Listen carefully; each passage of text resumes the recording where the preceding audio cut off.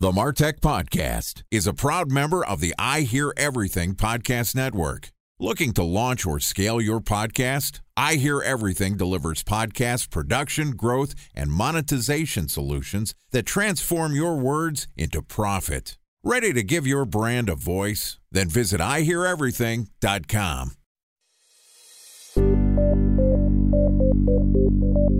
From advertising to software as a service to data. Across all of our programs and clients, we've seen a 55 to 65% open rate. Getting brands authentically integrated into content performs better than TV advertising. Typical lifespan of an article is about 24 to 36 hours.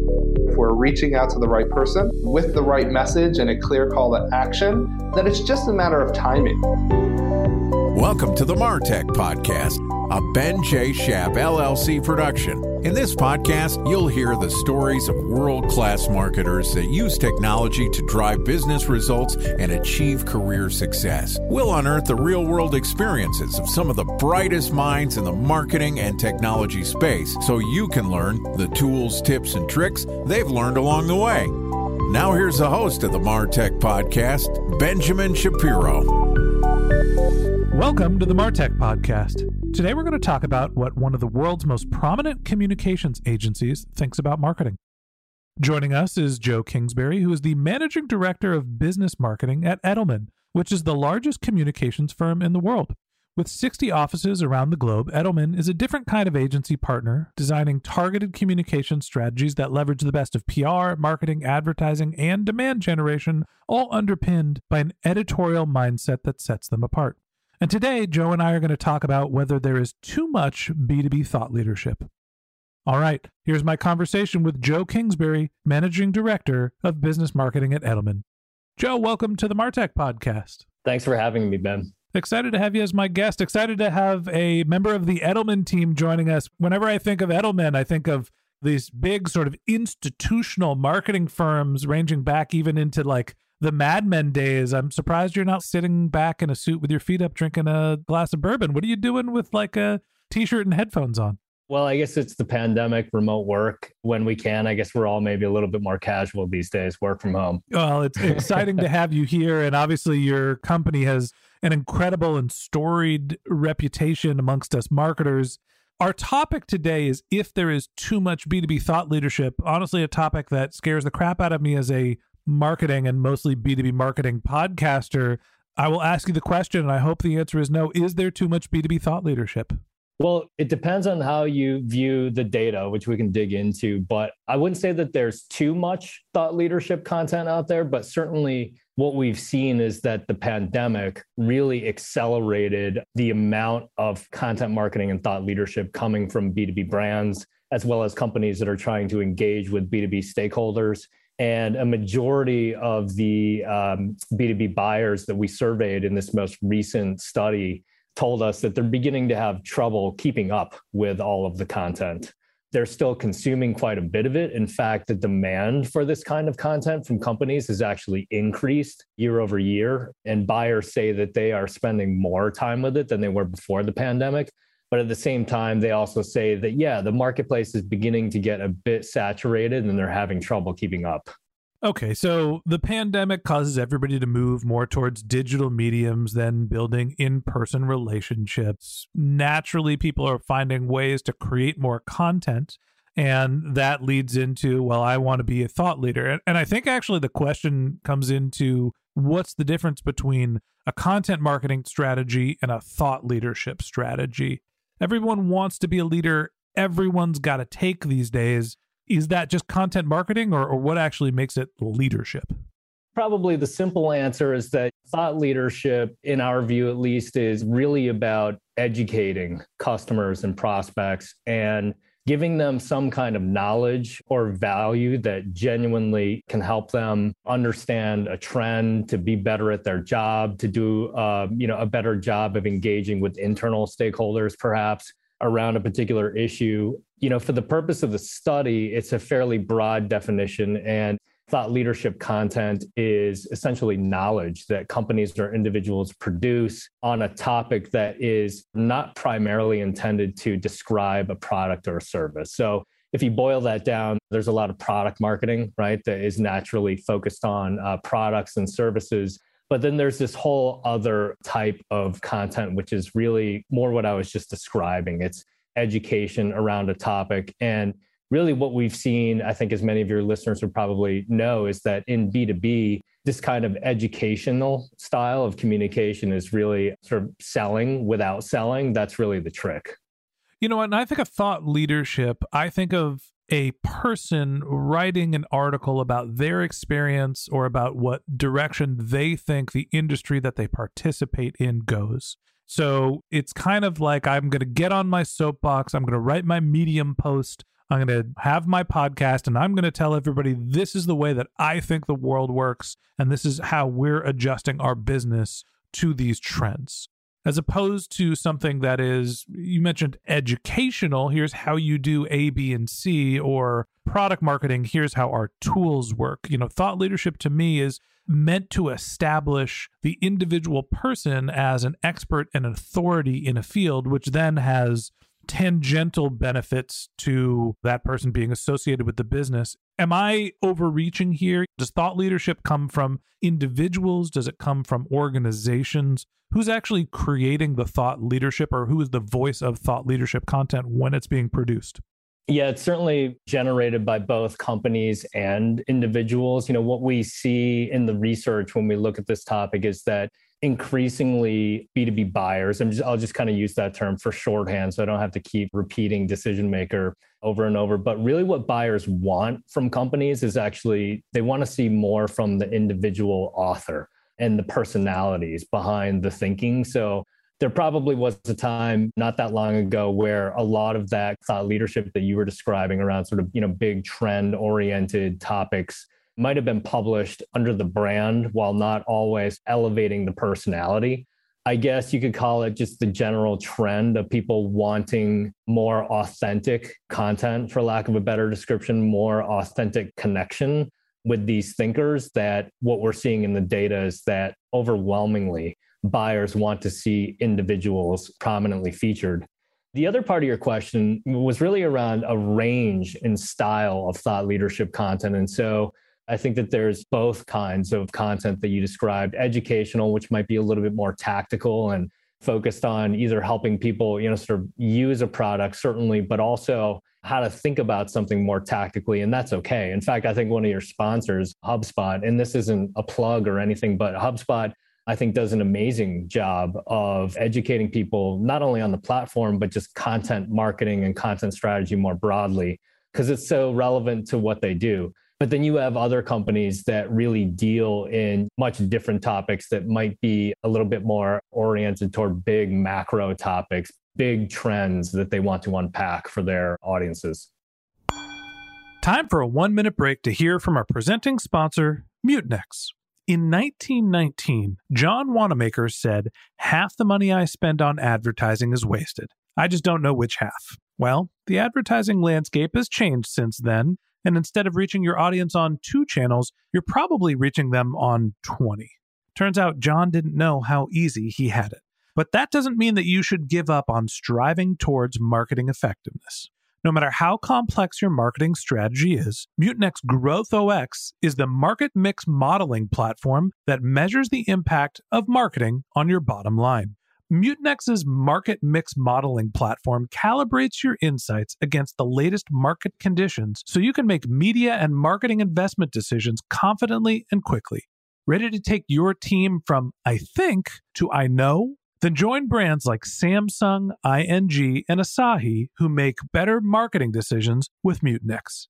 Mutinex Growth OX. Your best decision starts here. To learn more about Mutinex, go to mutinex.co. That's MUTINEX.co. Okay, here's the rest of today's interview.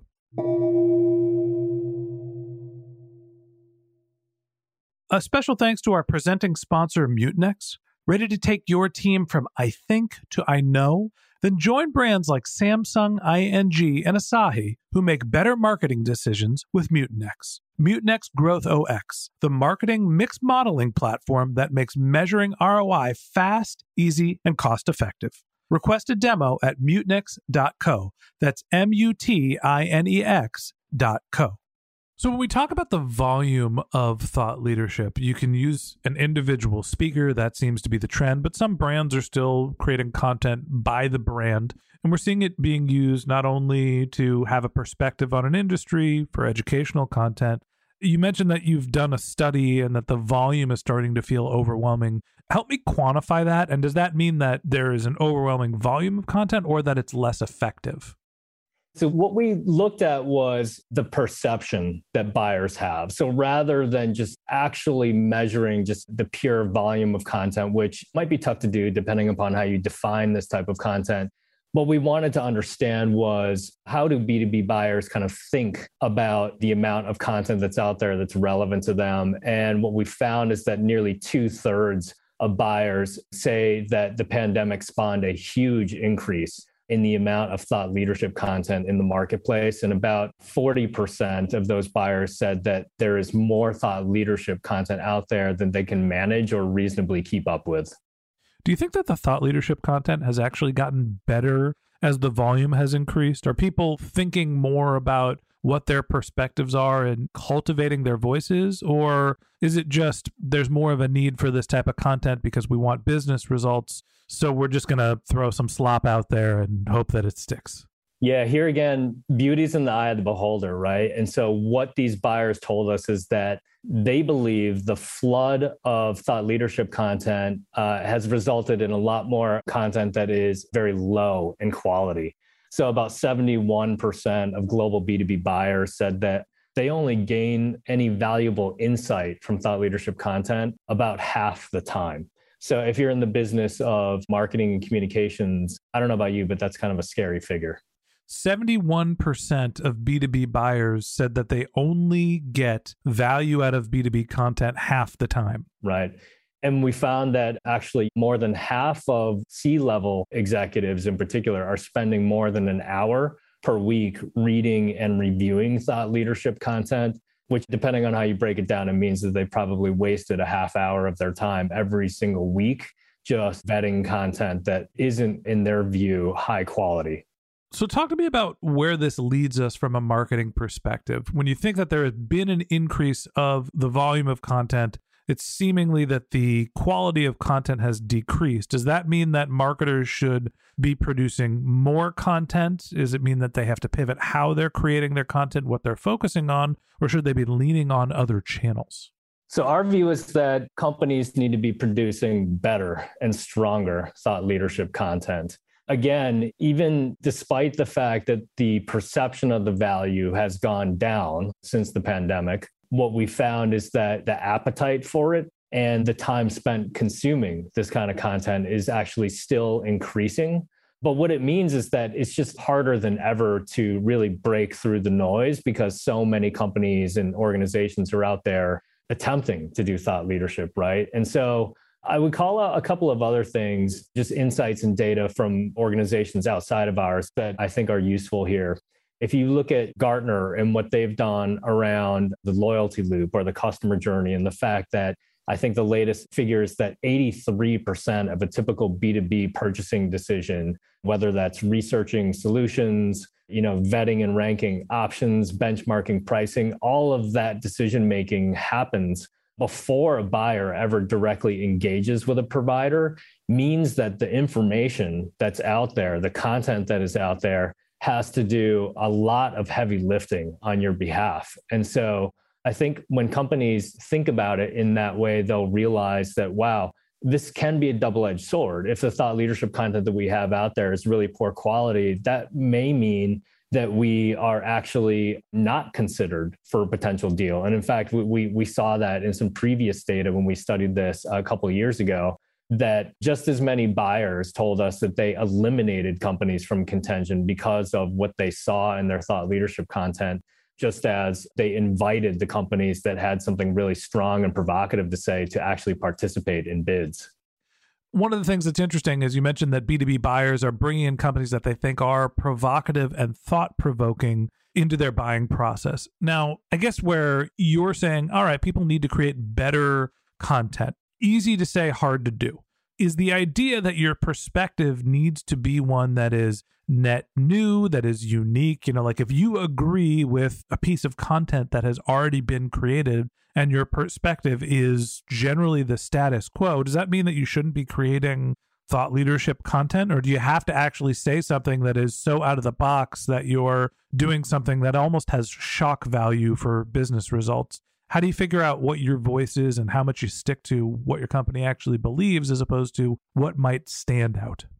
Certainly, you shouldn't just be provocative for its own sake, just trying to grab attention simply to do so. I mean, that's probably not likely to produce the outcome that you want, because after you've captured that attention, if you don't back it up with something substantive, you're not going to get the outcome that you want. But really, I think it's probably up to individual companies, up to communications strategists and executives and the like to really think about where are those opportunities for us to not simply add more noise to the conversation, but to really take a stand and to be provocative and maybe challenge our customers' beliefs on a particular topic in a way that, we think only we can as an organization.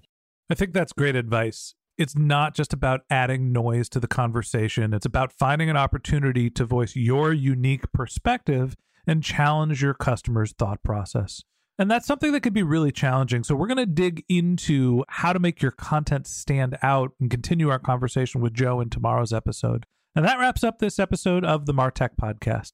Thanks to Joe Kingsbury, Managing Director of Business Marketing at Edelman, for joining us. In part 2 of this interview, which we'll publish tomorrow, Joe and I are going to continue the conversation talking about why your thought leadership content doesn't stand out. If you can't wait until our next episode and you'd like to learn more about Joe, you can find a link to his LinkedIn profile in our show notes. You can contact him on Twitter, where his handle is jkingsbury. That's JKINGSBURY. Or you can visit his company's website, which is edelman.com. Just one more link in our show notes I'd like to tell you about. If you didn't have a chance to take notes while you were listening to this podcast, head over to martechpod.com, where we have summaries of all of our episodes and contact information for our guests. You can also subscribe to our once-a-week newsletter, and you can even send us your topic suggestions or your marketing questions, which we'll answer live on our show. Of course, you can always reach out on social media. Our handle is MarTechPod, MarTechPod, on LinkedIn, Twitter, Instagram, and Facebook, or you can contact me directly. My handle is Ben J. Shap, BenJShap. And if you haven't subscribed yet and you want a daily stream of marketing and technology knowledge in your podcast feed, we're going to publish an episode every day this year. So hit the subscribe button in your podcast app, and we'll be back in your feed tomorrow morning. All right, that's it for today. But until next time, my advice is to just focus on keeping your customers happy.